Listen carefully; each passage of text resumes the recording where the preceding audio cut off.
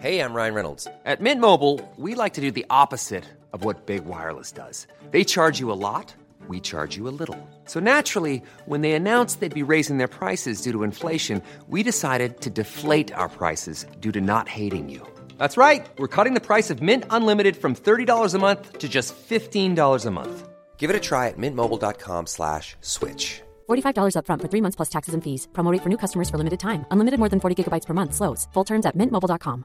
Quality sleep is essential. That's why the Sleep Number Smart Bed is designed for your ever-evolving sleep needs. Need a bed that's firmer or softer on either side? Helps you sleep at a comfortable temperature? Sleep Number Smart Beds let you individualize your comfort, so you sleep better together. J.D. Power ranks Sleep Number number 1 in customer satisfaction with mattresses purchased in-store. And now, save 40% on the Sleep Number Limited Edition Smart Bed for a limited time. For J.D. Power 2023 award information, visit jdpower.com/awards. Only at Sleep Number stores or sleepnumber.com. Hello, welcome to the History Hit World Wars podcast. I'm James Rogers, and in this episode, first recorded for Dan Snow's History Hit, Dan talks with Susie Grogan about shell shock. In my own research for the Wellcome Trust, I analysed the history of this largely unrecognised, hard-to-diagnose illness that before the First World War was known as, well, perhaps nostalgia or cannonball wind. But in Susie's work, she goes much deeper and takes us on a history of this largely hidden illness. Today, we might better know some aspects of it as PTSD, but its definition has changed over time. And so Dan and Susie talk about those who were afflicted and really affected when they came back home from the battlefield, how there are gendered aspects to the impact of war trauma, but also about how this has been an enduring and persistent issue of warfare from the First World War across the Second World War into the Cold War and through to the 21st century. Because there's one thing that's a guarantee about war, and that's that it's going to have a massive, disproportionate impact on the human psyche.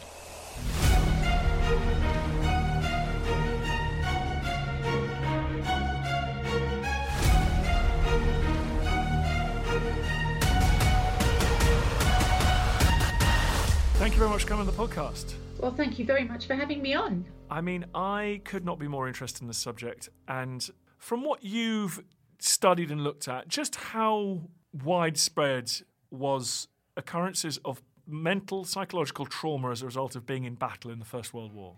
Well, I looked at it from two different perspectives in a way, because I was very, very interested in the personal stories, and there were lots of battlefield historians writing about the battles themselves. And it was the people and the lives they led and the effect the battles had on them that was the part that interested me. And I was really surprised because there are official figures, aren't there?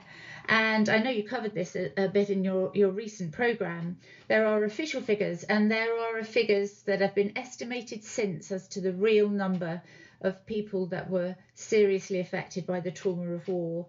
I know the sort of official figures were sort of around about 80,000 men actually diagnosed with shell shock, or also, as they called it, war neuroses or neurasthenia. Work that's been done by researchers such as Jay Winter, for example, have estimated that because that was really only those men who were identified as having experienced that very close to the 1914-1918 period, when you look at those that broke down later and well on into the 1930s, the figure he estimates is much nearer to 500,000. And that doesn't include the civilians, of course, that were also traumatised by what was happening on the home front. So it had a huge impact on society and on local communities as well as the national picture. So this is the interesting thing. I just keep coming across, whether it's in cemeteries, whether it's in archives, whether it's in family stories, reports of First World War veterans who committed suicide, fairly obviously attributable to some very significant psychiatric trauma that they'd experienced during the First War, but 15, 20 years after the war, and that also might a story that might involve heavy drinking and violence towards their loved ones as well. So how can we one day build a true figure of the human cost of the First World War just in this one particular area?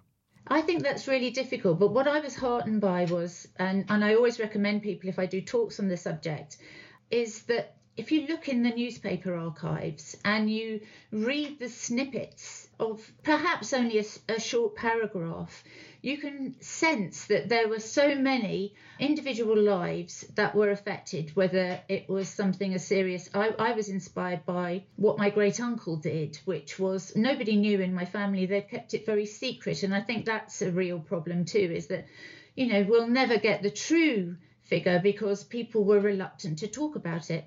And certainly in my family, my great uncle had killed his girlfriend and then turned the knife on himself and cut his own throat. And it turned out it was as a result of being involved in one of the first air raids. He was actually a soldier, but in a works regiment, and he'd seen the results of the first air raids. And so actually we can look at men who were traumatized in battle, and we can estimate the numbers that perhaps were physically as well as emotionally traumatized. So, it's for a long time been separated, this physical and mental disability.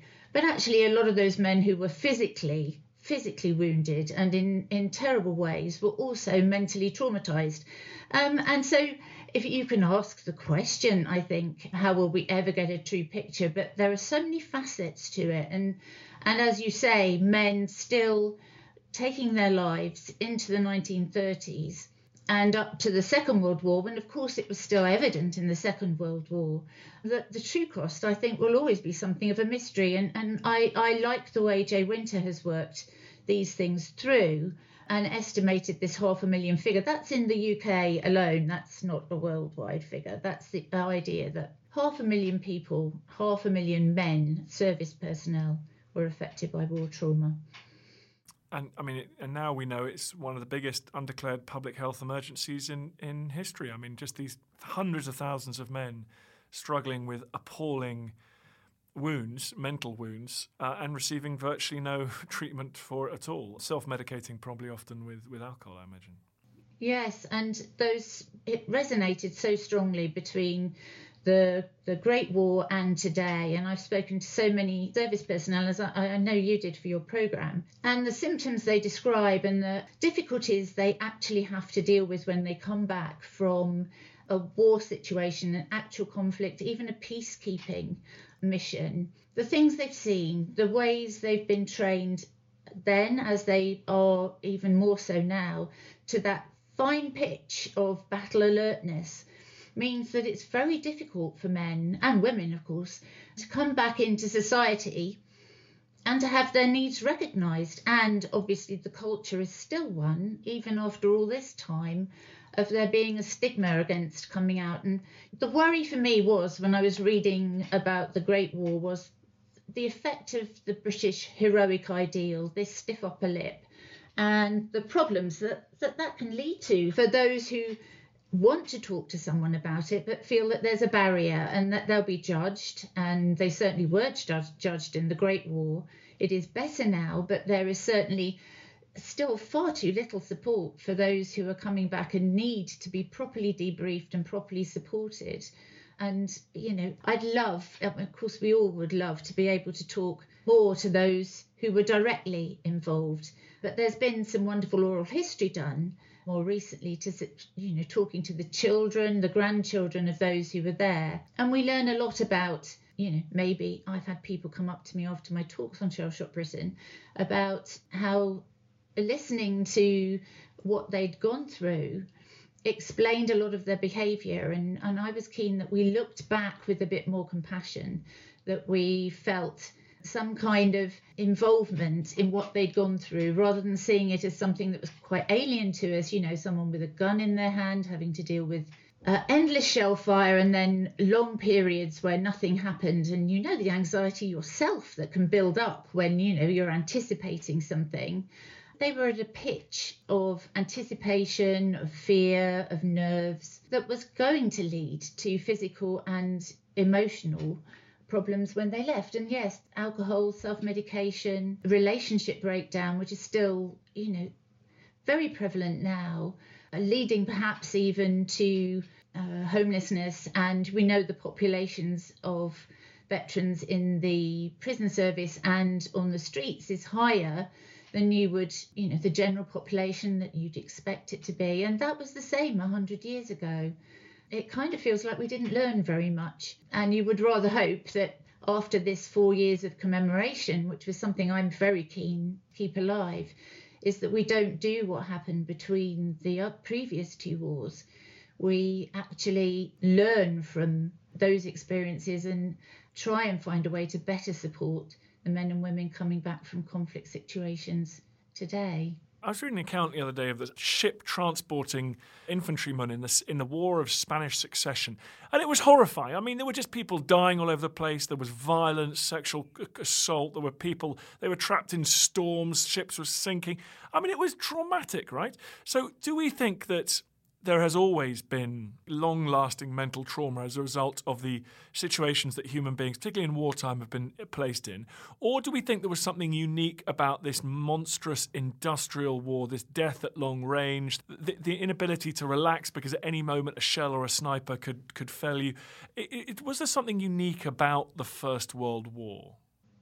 Well, I mean, not unique in the sense that there were definitely descriptions from thousands of years ago of similar responses to the traumatic experiences of war. I mean, certainly Shakespeare too mentioned it. I mean, Henry IV, there is a description of Hotspur having a dream that is literally a description of him experiencing shell shock and the war trauma. And certainly in the American Civil War, they called it different things. They called it DeCosta syndrome, or it was something to do with what they thought was a heart issue. But even so, something completely unrelated to war itself, there is evidence in the Victorian period of when railway accidents were becoming something that was causing public concern.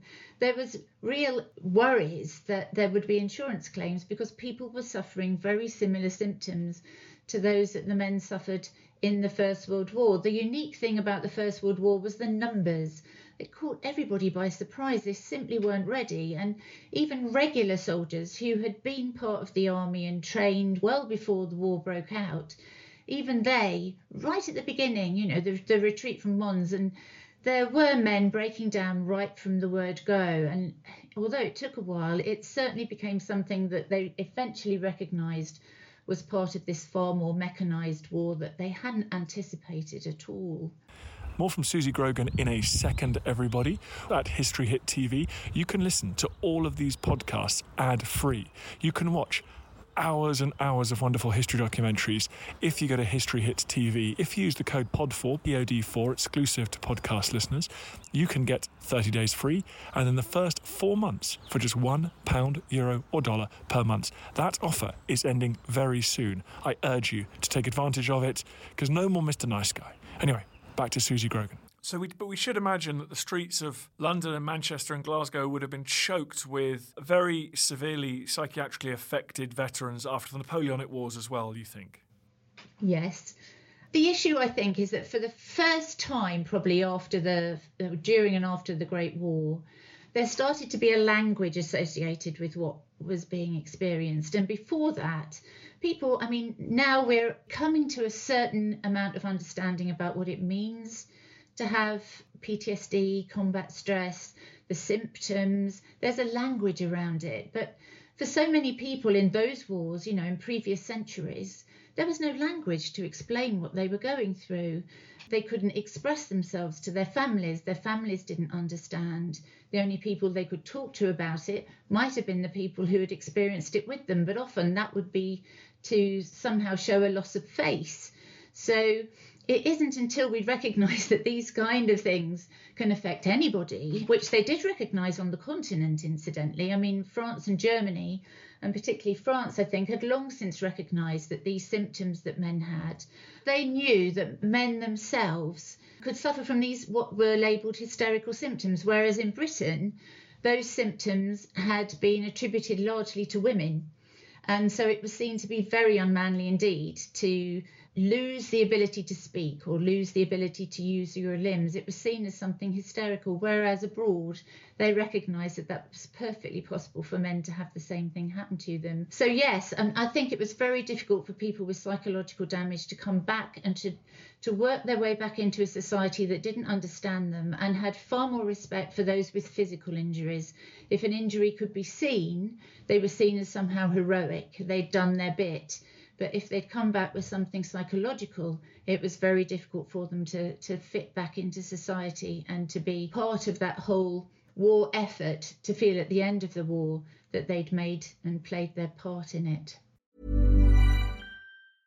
Mother's Day is around the corner. Find the perfect gift for the mom in your life with a stunning piece of jewelry from Blue Nile. From timeless pearls to dazzling gemstones, Blue Nile has something she'll adore. Need it fast? Most items can ship overnight. Plus, enjoy guaranteed free shipping and returns. Don't miss our special Mother's Day deals. Save big on the season's most beautiful trends. For a limited time, get up to 50% off by going to BlueNile.com. That's BlueNile.com. Quality sleep is essential. That's why the Sleep Number Smart Bed is designed for your ever-evolving sleep needs. Need a bed that's firmer or softer on either side? Helps you sleep at a comfortable temperature? Sleep Number Smart Beds let you individualize your comfort, so you sleep better together. J.D. Power ranks Sleep Number number 1 in customer satisfaction with mattresses purchased in-store. And now, save 40% on the Sleep Number Limited Edition Smart Bed for a limited time. For J.D. Power 2023 award information, visit jdpower.com/awards. Only at Sleep Number stores or sleepnumber.com. Planning for your next trip? Elevate your travel style with Quince. Quince has all the jet-setting essentials you'll want for your next getaway, like European linen, premium luggage options, buttery soft Italian leather bags, and so much more. And it's all priced at 50 to 80% less than similar brands. Plus, Quince only works with factories that use safe and ethical manufacturing practices. Pack your bags with high-quality essentials you'll be wearing for vacations to come with Quince. Go to quince.com/trip for free shipping and 365-day returns. Were there particular kinds of injuries? I mean, I've read about burials, but it seemed that shells that blew people up and then buried people alive, and then they were then dug out by their mates. Burials often seemed to trigger a instantaneous psychiatric response. In your research, what are the sort of injuries, what are the sort of experiences that are triggering, or could it be anything? Well, it could be the fact that somebody had an experience of nothing for a very long period of time, or that they'd had injuries to friends often triggered something. If they lost a friend, they lost a close friend next to them. But there were some terrible things I read that obviously, they feed into our darkest fears, don't they? That fear of being buried alive has been with us for all time. It's a human response. So digging the tunnels, being the people who saw those tunnels cave in and then being responsible for getting the people out of them, that was horrible. And people being buried we've got to remember there were corpses everywhere at certain periods of the war. If it wasn't men, it was horses, it was rats. They were living in a situation that not even the most impoverished person back home would have understood. And a lot of it was building up those instant moments when the tunnel caves in on you. Something you can attribute it to, yes, being, your trench being hit directly by a shell. Those were easier. The other ones were those ones which were the constant stress, the constant tension that we know can happen to people nowadays, even though they don't recognise it.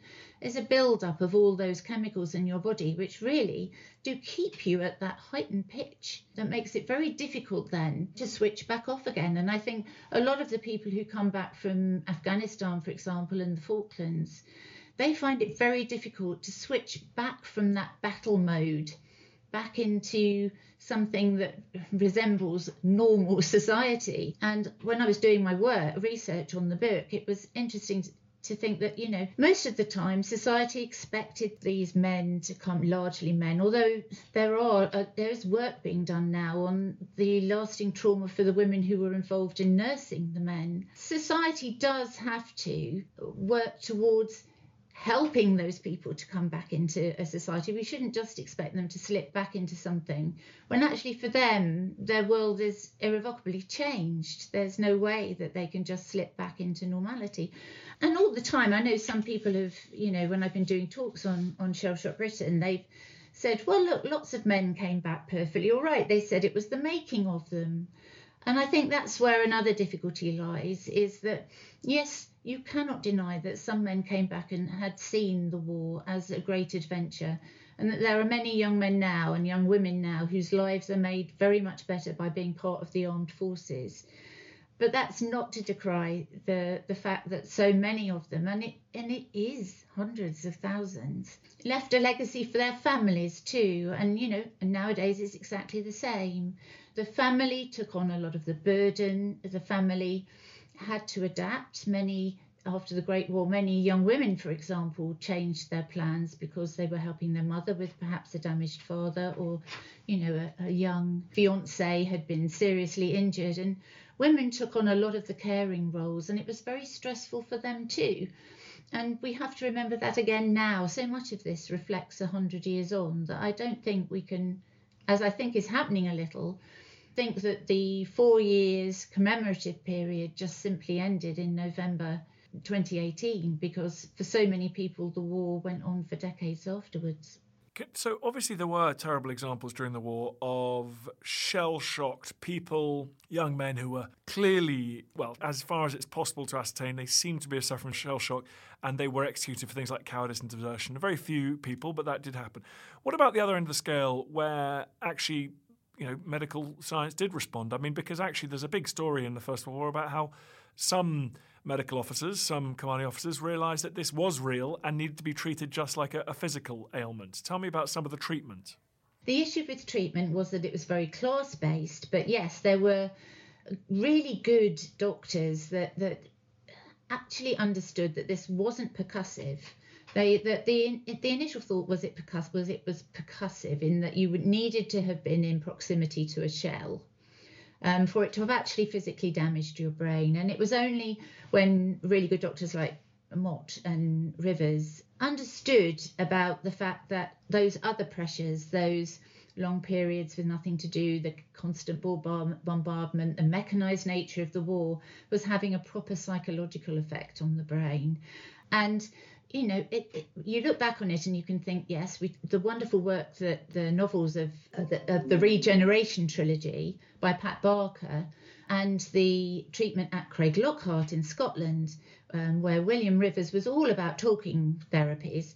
His patients were largely the officer classes, and the officer classes were often sent to rather lovely places. They had a much more benign approach to their recovery, or their non-recovery, because many of them didn't recover, but they generally had a more benign treatment.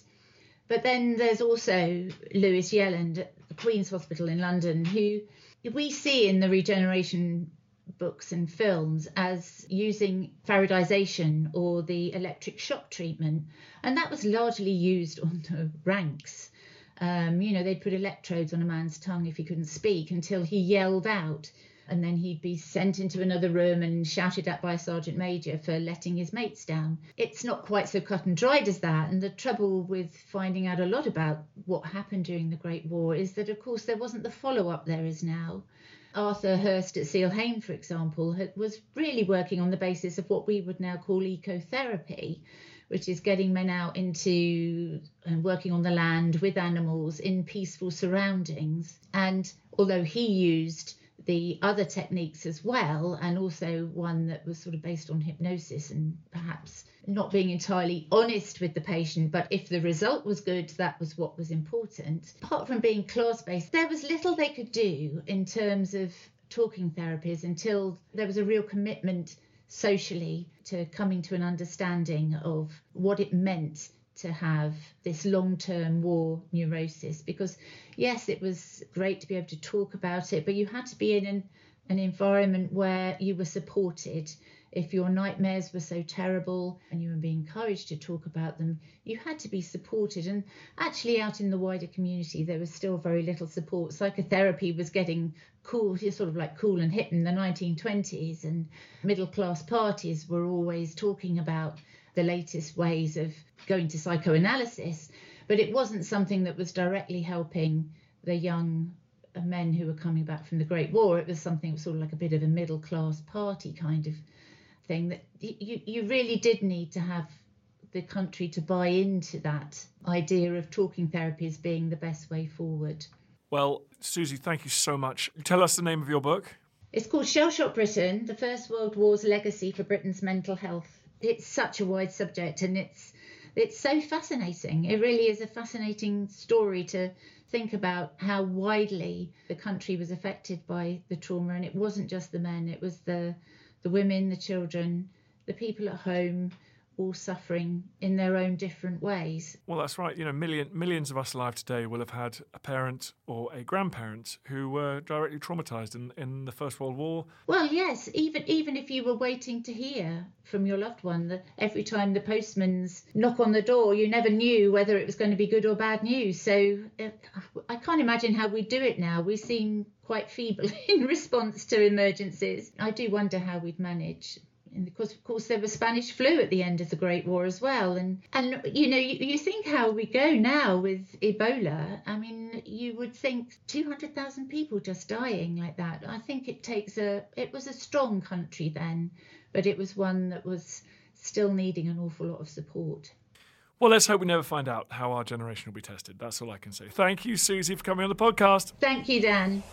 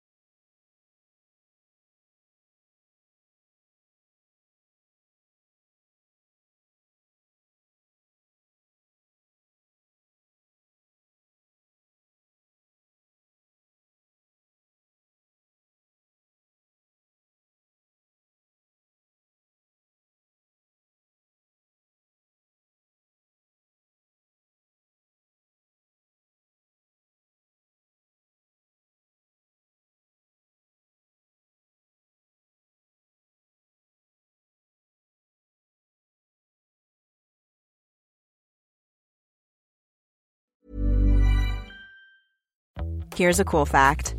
A crocodile can't stick out its tongue. Another cool fact, you can get short-term health insurance for a month or just under a year in some states. United Healthcare short-term insurance plans are designed for people who are between jobs, coming off their parents' plan, or turning a side hustle into a full-time gig. Underwritten by Golden Rule Insurance Company, they offer flexible, budget-friendly coverage with access to a nationwide network of doctors and hospitals. Get more cool facts about United Healthcare short-term plans at uh1.com. Even on a budget, quality is non-negotiable. That's why Quince is the place to score high-end essentials at 50 to 80% less than similar brands. Get your hands on buttery soft cashmere sweaters from just $60, Italian leather jackets, and so much more. And the best part about Quince, they exclusively partner with factories committed to safe, ethical, and responsible manufacturing. Elevate your style without the elevated price tag with Quince. Go to quince.com/upgrade for free shipping and 365-day returns. And before you go, remember, as a Warfare listener, you get a special discount at History Hit. Subscribers get access to blissfully uninterrupted, ad-free podcasts and thousands of hours of history documentaries. You've got everything from the American Revolution to my own documentaries like Traces of War, Weapons of War, and 24 Hours in Normandy, where I follow in the footsteps of the Green Howards on D-Day, from their beach landings to being awarded the Victoria Cross, and all the way through their first day where they made it 7 miles inland, further than any other British or American unit. So head over to historyhit.com/subscribe or follow the link in the show notes and use the code WARFARE to get 50% off your next 3 months. That's the code WARFARE to get 50% off. And if you're an Apple listener, you can subscribe for new ad-free episodes within the app. So give it a go. I know you're gonna love it.